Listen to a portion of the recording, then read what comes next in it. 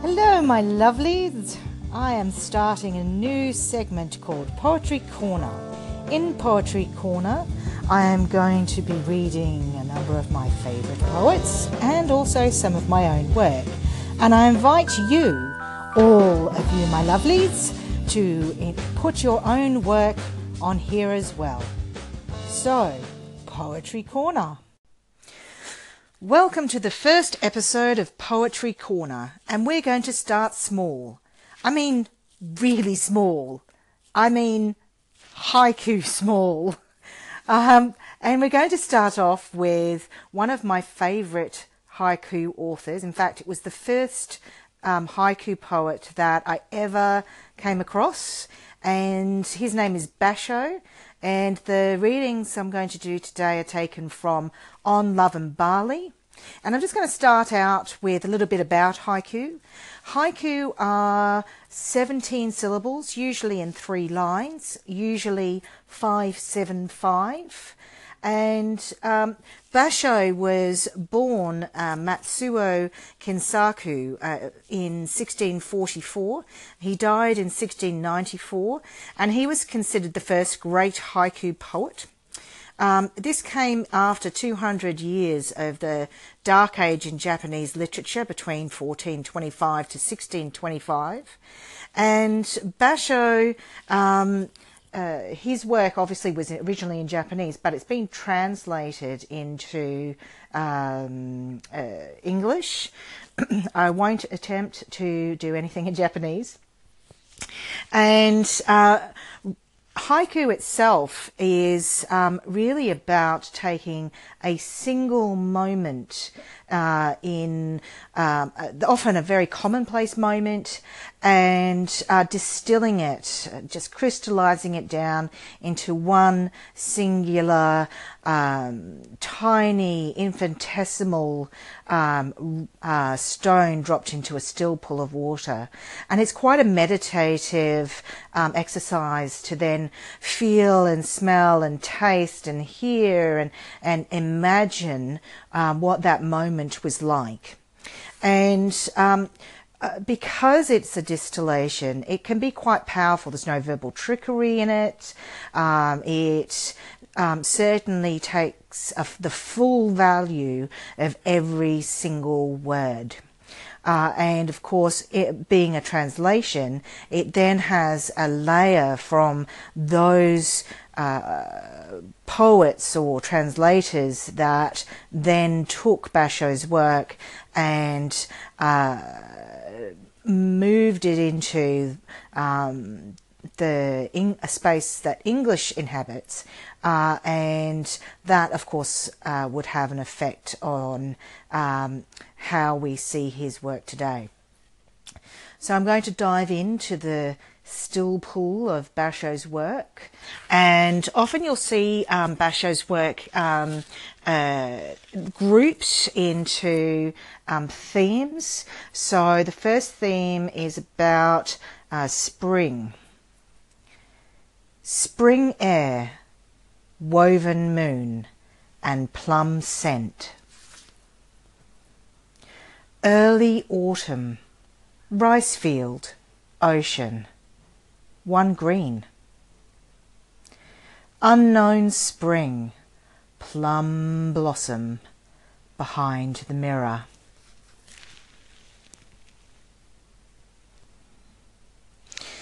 The next series of 3 poems by Basho is explicit in their Zen intention. Skylark on moor, sweet song of non-attachment. Monks, morning glories, how many under the pine tree law? 4 temple gates, under one moon, 4 sects. Yellow rose petals, thunder, a waterfall. Butterfly, wings curve into white poppy. Wake, butterfly, it's late, we've miles to go together. Moon-daubed bush clover, shh, in the next room, snoring prostitutes. Though bush clover always stirs, not one dewdrop falls. Beyond waves, reaching far, the cuckoo's song. Girl cats so thin on love and barley. It's Dr. New Poetry, Dr. New Poetry Corner. Hello again, everyone. It's my second segment of Poetry Corner. And today we're continuing with haiku, the very small poems from Japan. And just to recap on what haiku are, the form takes a 17 syllable in total, with 5 syllables on the first line, 7 on the second, and 5 on the last, and crystallizes one concept or one tiny moment of the day into its form, and looks at particularly everyday or otherwise unnoticed moments of your life. So I'm going to start with some of my early work. I've got 4 haiku for you, and I'm going to end with something I have written specifically for my last couple of days on Anchor. And these are my 4 favourite haiku that I wrote around that time. And that time is, well, promise me you won't share this, but it was 20 years ago. I've of course written a lot of haiku since then, but these are my favourites. So here goes.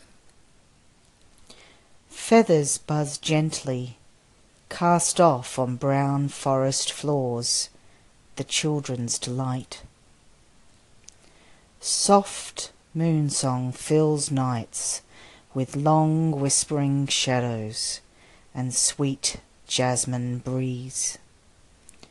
Salt, bitter to taste, hard grains of sand in my mouth, splitting lips with pain.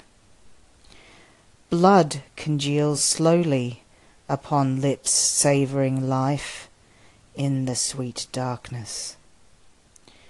Murmurings and shouts, words and singing anchor to old and new friendships.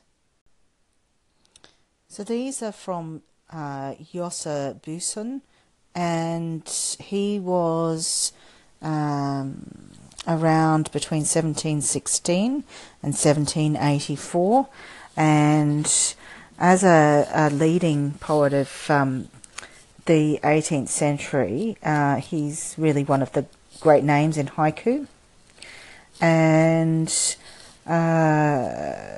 he also was famous for his art. Lengthening days, accumulating and recalling the days of distant past. Slowly passing days, with an echo heard here in a corner of Kyoto. Into a nobleman that a fox has charged himself, early evening of spring. Blow of an axe, pine scent, the winter woods. This is my favourite of his. Calligraphy of geese against the sky. The moon seals it. Next poet is Masaoka Shiki, and he was around between 1867 to 1902, and he was also a literary critic and a journalist during his life. and he later changed his name to Noboru. And I'm just going to do a couple of his. I'm not as much of a fan of his work. And here we go. A cock crows at the foot of the small Mount Fuji, peach blossoms. A hollyhock shot up to meet the summer solstice. Autumn wind met, returning alive, you and me. The next poet is Kobayashi Issa, and Issa actually means cup of tea. So I quite like Issa's work, and it is indeed my cup of tea. Oh, and he lived between 1763 and 1826. On a branch floating down river, a cricket singing. Goes out, comes back, the love life of a cat. Under the evening moon, the snail is stripped to the waist. The next haiku poet is Natsumi, and I know I'm going to say this wrong, but Soseki. And he was born February 9th, 1867, and died December 9th, 1916. So we're into the 20th century, and he was actually best known as a novelist in Japan. And he was also an accomplished haiku artist, haiku poet, and I'm going to share a couple with you. Over the wintry forest, winds howl in rage, with no leaves to blow. Watch birth and death. The lotus has already opened its flower. On New Year's Day, I long to meet my parents as they were before my birth. The final haiku poet for today is Takahama Kaiyoshi, and he lived 1874 to 1959, so we're into the mid 20th century, and he was quite experimental with various variants of haiku poetry.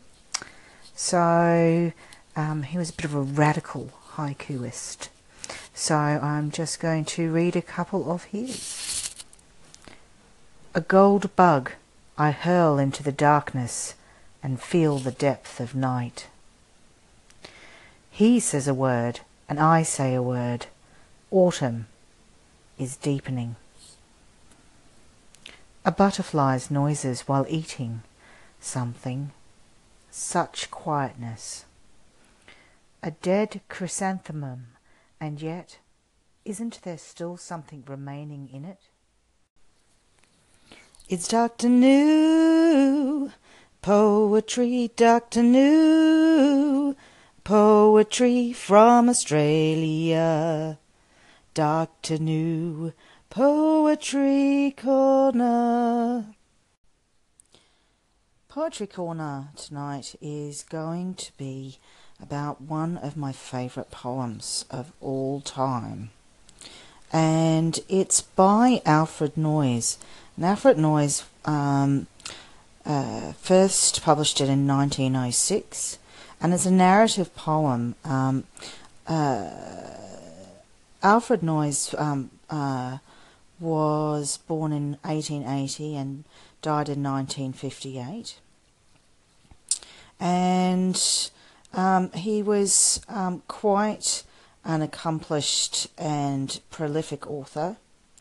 And he wrote books such as the epic verse trilogy The Torchbearers, and really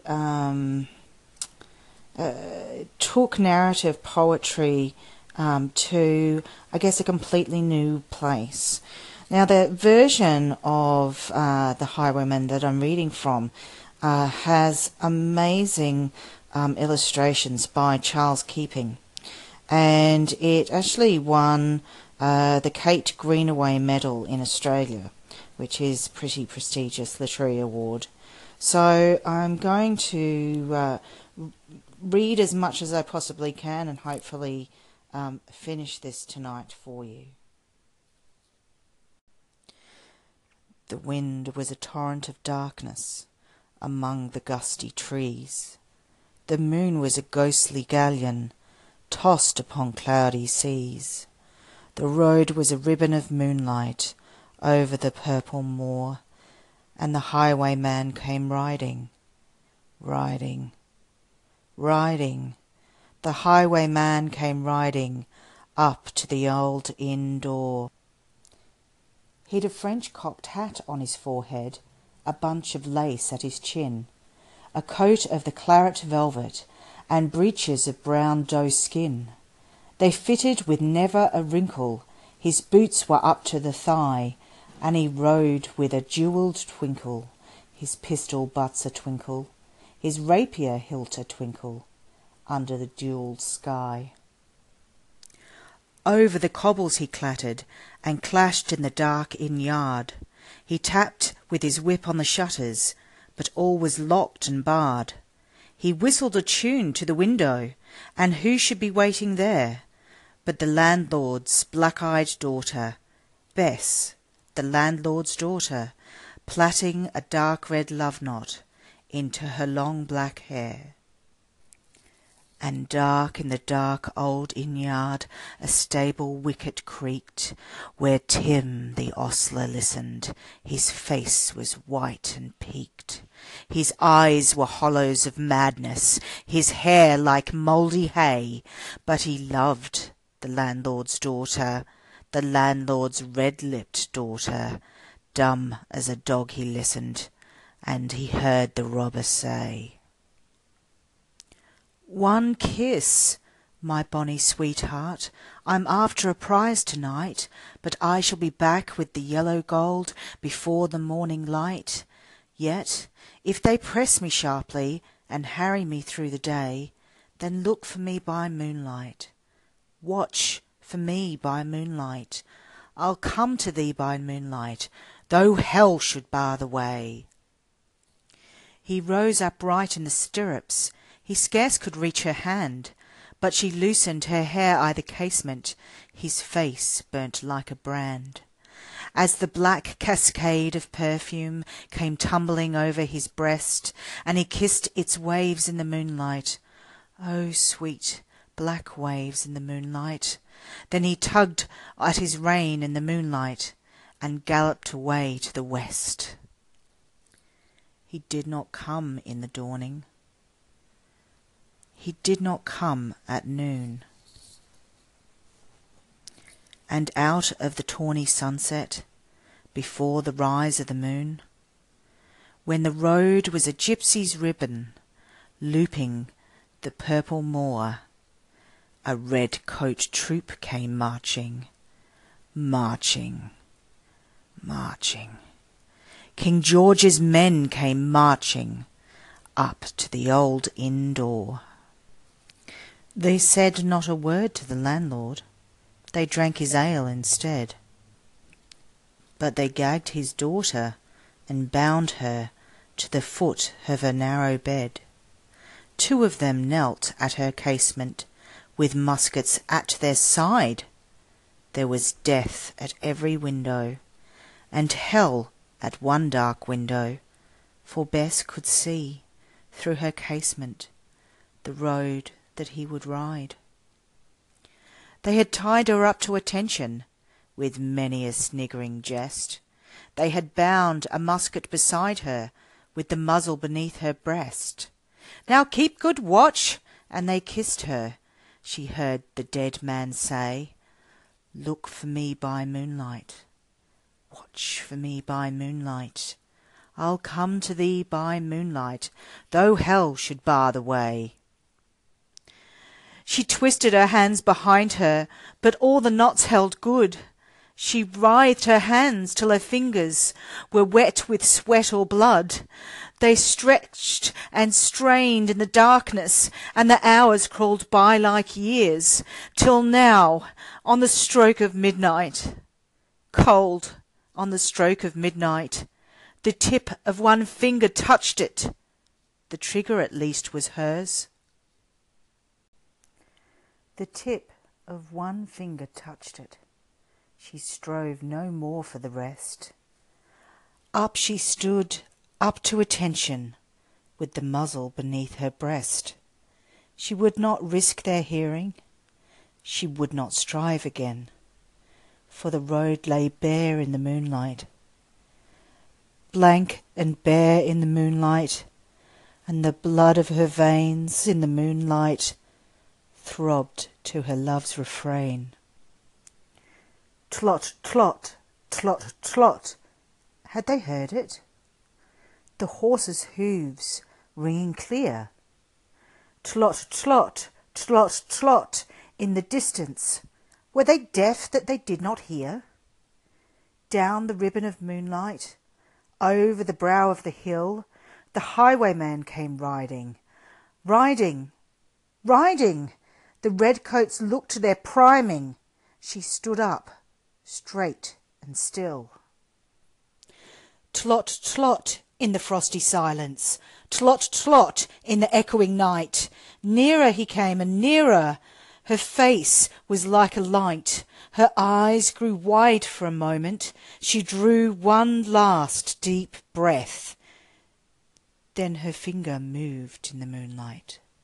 Her musket shattered in the moonlight, shattered her breast in the moonlight, and warned him with her death. He turned, he spurred to the west. He did not know who stood bowed, with her head o'er the musket, drenched with her own red blood. Not till the dawn he heard it, and his face grew grey to hear how Bess, the landlord's daughter, the landlord's black-eyed daughter, had watched for her love in the moonlight and died in the darkness there. Back he spurred like a madman, shouting a curse to the sky, with the white road smoking behind him and his rapier brandished high. Blood-red were his spurs by the golden noon, wine-red was his velvet coat, when they shot him down on the highway, down like a dog on the highway, and he lay in his blood on the highway, with the bunch of lace at his throat. And still of a winter's night, they say, when the wind is in the trees, when the moon is a ghostly galleon tossed upon cloudy seas, when the road is a ribbon of moonlight over the purple moor, a highwayman comes riding, riding, riding. A highwayman comes riding up to the old inn door. Over the cobbles he clatters and clangs in the dark inn yard, and he taps with his whip on the shutters, but all is locked and barred. He whistles a tune to the window, and who should be waiting there but the landlord's black-eyed daughter, Bess, the landlord's daughter, plaiting a dark red love knot into her long black hair.